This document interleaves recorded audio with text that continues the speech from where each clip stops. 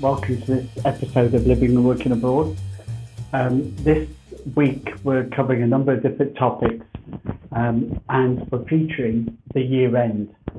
It's the year end of with Christmas coming up. There's around about 20 days to Christmas at the moment. There's around 25 days to the end of the Cyprus tax year. So clients need to prepare their tax savings for the current year. So what expenses, what fees can you incur to minimize your tax for 2023? But also for Cyprus tax residents, before the end of December, you can submit your Cyprus tax return without penalty if you've got no tax to pay. There might be some, if you're behind on your tax payment, there might be some interest on that, but you can still submit that tax return without penalty by the end of December. So, and then for the UK, there's around about 55 days left to the end of the tax year to submit that online. If you haven't got information or your details to us yet, please do that. And if you need help and guidance, completing an online return for Cyprus for an expat, for a UK expat living and working abroad, contact us at privatepartnership.com. We'll be happy to help you and get those completed. Most of our clients will complete before Christmas, giving us a bit of time to help any new clients that have still not got their returns done in time. There's been a few changes over the last few weeks with the UK, and what we want to cover this week is some of the financial essentials that are resulting from the UK changes in the autumn budget, which have quite a significant factor on expats living and working abroad. But we're not just talking about from the UK perspective, we're talking about wherever you're living and working abroad. So first of all, let's look at the state pension in the UK. They made a big thing about scrapping Class 2 national insurance for the self-employed, which if you're in the UK and you're self-employed, that is a tax saving of £190 a year. Some of the increases in national insurance in the UK, they reduced down to save an extra 2%. And those are being brought forward from January because of the 2024 elections in the new year, from January 24. So there's savings for self-employed people in the UK. However, Class 2 isn't completely scrapped. So for expats that are living and working abroad, given that the autumn statement is only a policy statement at the moment, it's not enacted into law, and there's lots going on in the UK, and how long will the current government survive? We don't know. But the proposal is for the Class 2 to actually remain, and that will be a voluntary contribution for people on low pay. So if you've got very small self-employed contractor income in the UK, you would do that, but that should continue to apply for people living and working abroad. So it's not clear on that at the moment. We won't know until the legislation passes or the white paper is clearly presented. So at the moment, expats living and working abroad have got the option to pay Class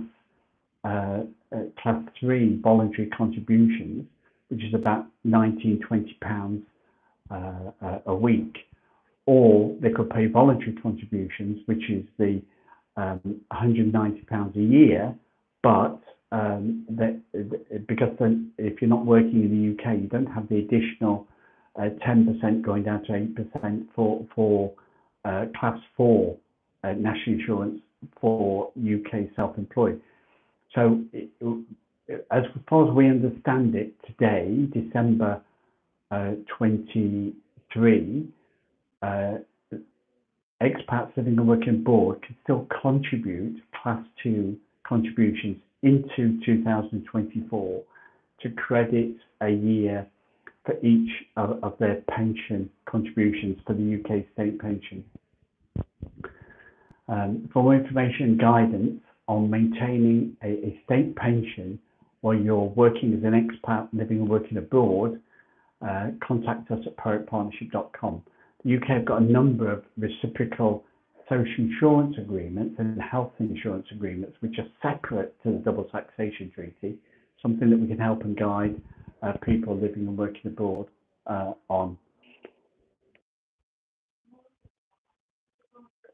A lot of our clients over the last year have had inquiries from their banks. Banks, like uh, uh, other organisations, are part of the tax reporting and tax agency system by collecting and exchanging data within a country and across border. So a double taxation treaty it collects information from banks, investment companies, salaries, payrolls, property rental agents, and tax reports are submitted, and they're exchanged between countries. So if you're an expat living and working abroad, and your home country or your domicile country is elsewhere, then the two jurisdictions exchange information, and under the double taxation treaty determines how you pay your tax. Now, the banks now are quite restricted, and they have to have a license to operate, and the more services they operate, the bigger the fee, the bigger the regulation of the license. So over the last few years, we've seen a lot of banks actually behind the scenes transforming, not necessarily operating the same service, or they're splitting up and reorganizing themselves. So they're not quite the same as they were before. So it's not one bank that fits all around the world. Each bank is slightly different and slightly based in a particular jurisdiction. And this has a number of different impacts for expats living and working abroad. As for you as a resident, it doesn't matter where you are in the world, you can receive money into a bank account. A bank account is a movable current asset. So if you've got a bank account in any currency, in any country around the world, income coming into that bank and the interest earned on that bank account or that savings is reportable in your country of tax residence. That's important to note. Now, the bank's ability to offer you banking services if you live abroad may have changed. Some banks are able to do that. Regulations change regularly, and therefore the banks have to adapt the way they work. Now, blame the French, blame the OECD for that, and the ongoing regulations to make sure that everybody pays, corporations pay a minimum amount of tax around the world, and that everybody pays a fair and the correct amount of tax. But you'll find now that the banks have to report not just your money laundering for your photo ID and your address verification, but they'll also now have to verify your tax number and your social insurance number. So this is the essence for that. And if a bank is not licensed to offer services to people abroad, they will withdraw services to you. So it's important to take care that your bank are changing their arrangements, that you'll need to verify and update your information every couple of years, but also note that they are reporting, and for example, if you've got a regular income coming in and they're not clear what it is, they may ask you to clarify what that is and provide proof of what the credits and debits are. This is all part of the tax reporting and exchange of information that's going on in the modern world. All the tax are joined up in the UK, HMRC, national insurance, pensions, state pensions, they're all connected. So everybody knows what everybody else is doing. And if you've registered your pensions because you're abroad under a double taxation treaty, so you're not taxed at source, it's reported to your home country where you're a tax resident. So bear that in mind, and for more help and guidance on managing your bank account around the world, contact us at partnership.com. The next financial essential that we want to look at is tax residency and what you can and cannot do. When you're working remotely, you can work around the corner, so you don't have to go in the office. Now, it's a personal opinion whether your boss wants you in the office or wants you to work remotely, but post-COVID, it's accelerated the process where people are working remotely. using technology, using mobile phones and computers from any location or from a communal hub or base.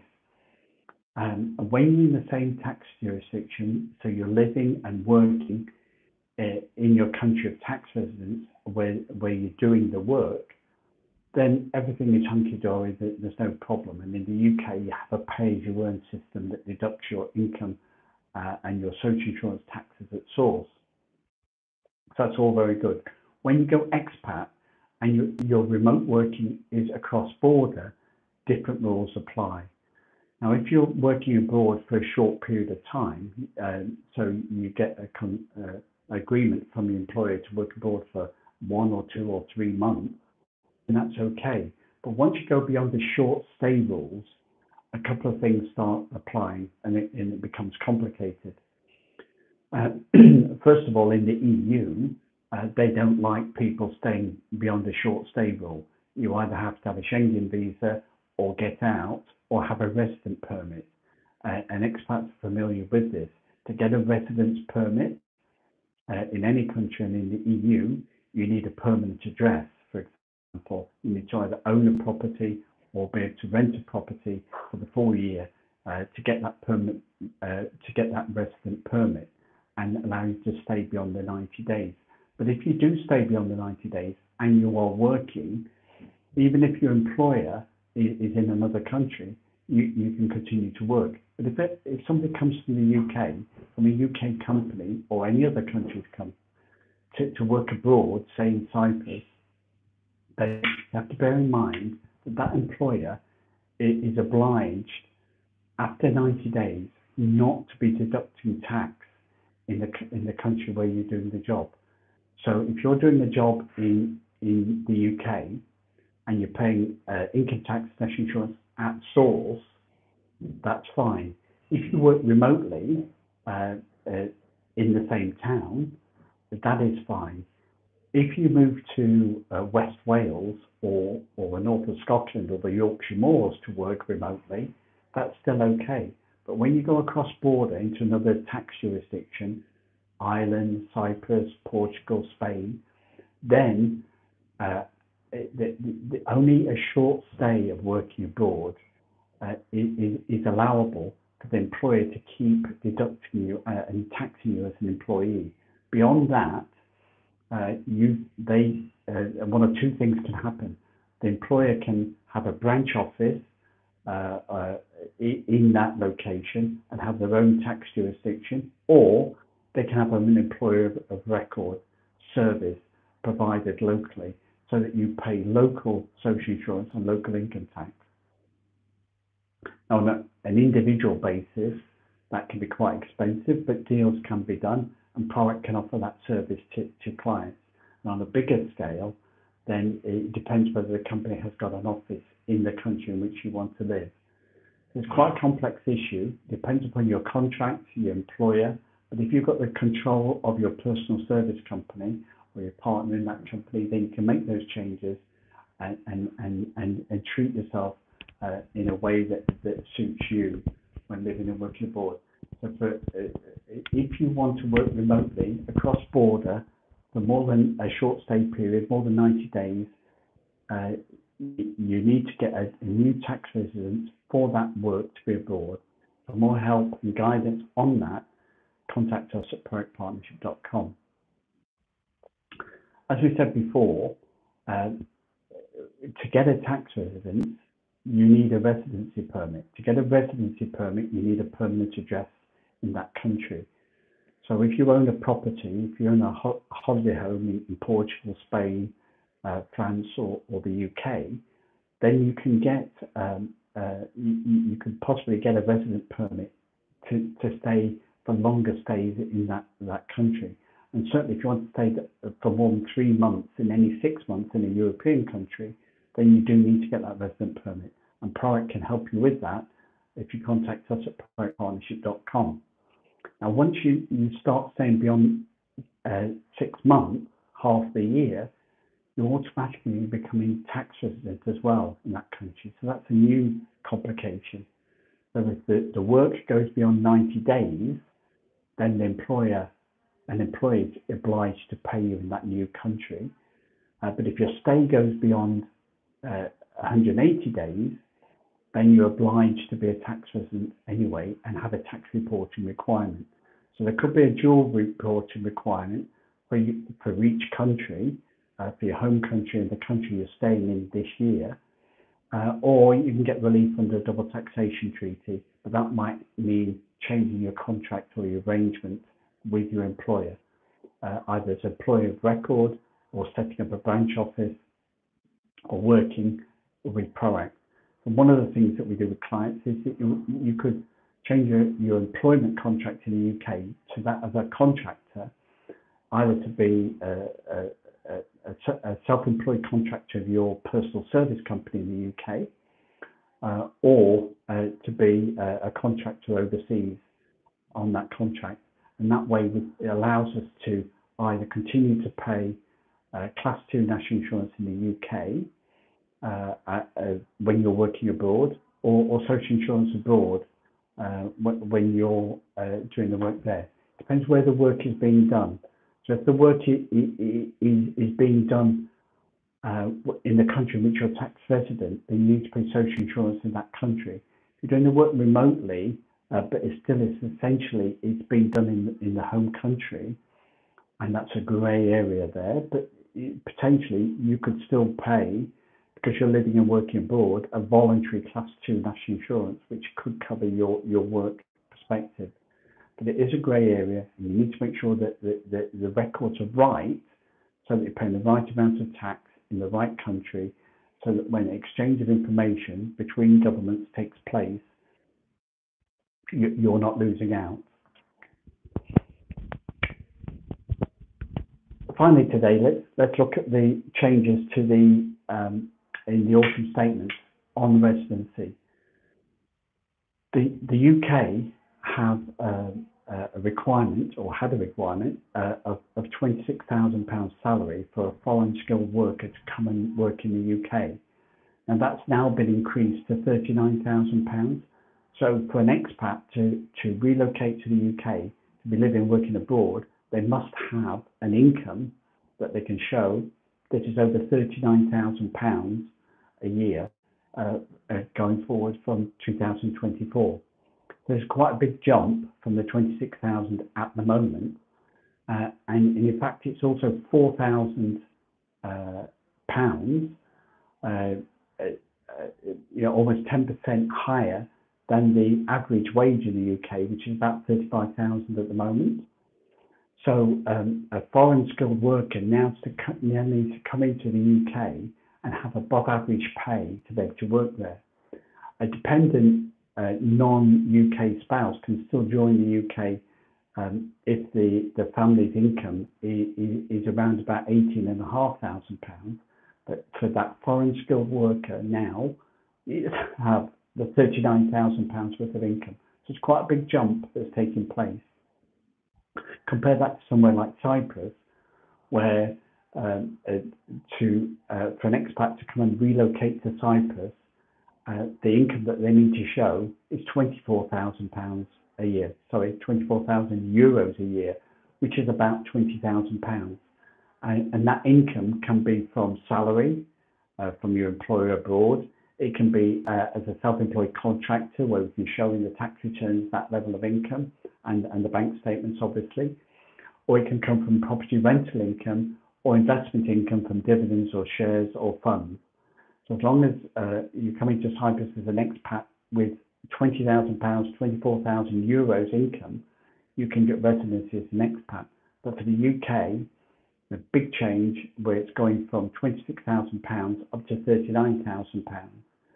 So even if the big government changes coming next year, this is likely to take effect anyway, because the other thing that is the door that they're trying to close is the welfare system that attracts to the beneficiaries and the dependents of the people coming into work. So big changes are coming in. The financial essentials are clear for expats, whether it's expats relocating to the UK or from the UK around the world and into Europe. For more information and guidance, contact us at productpartnership.com.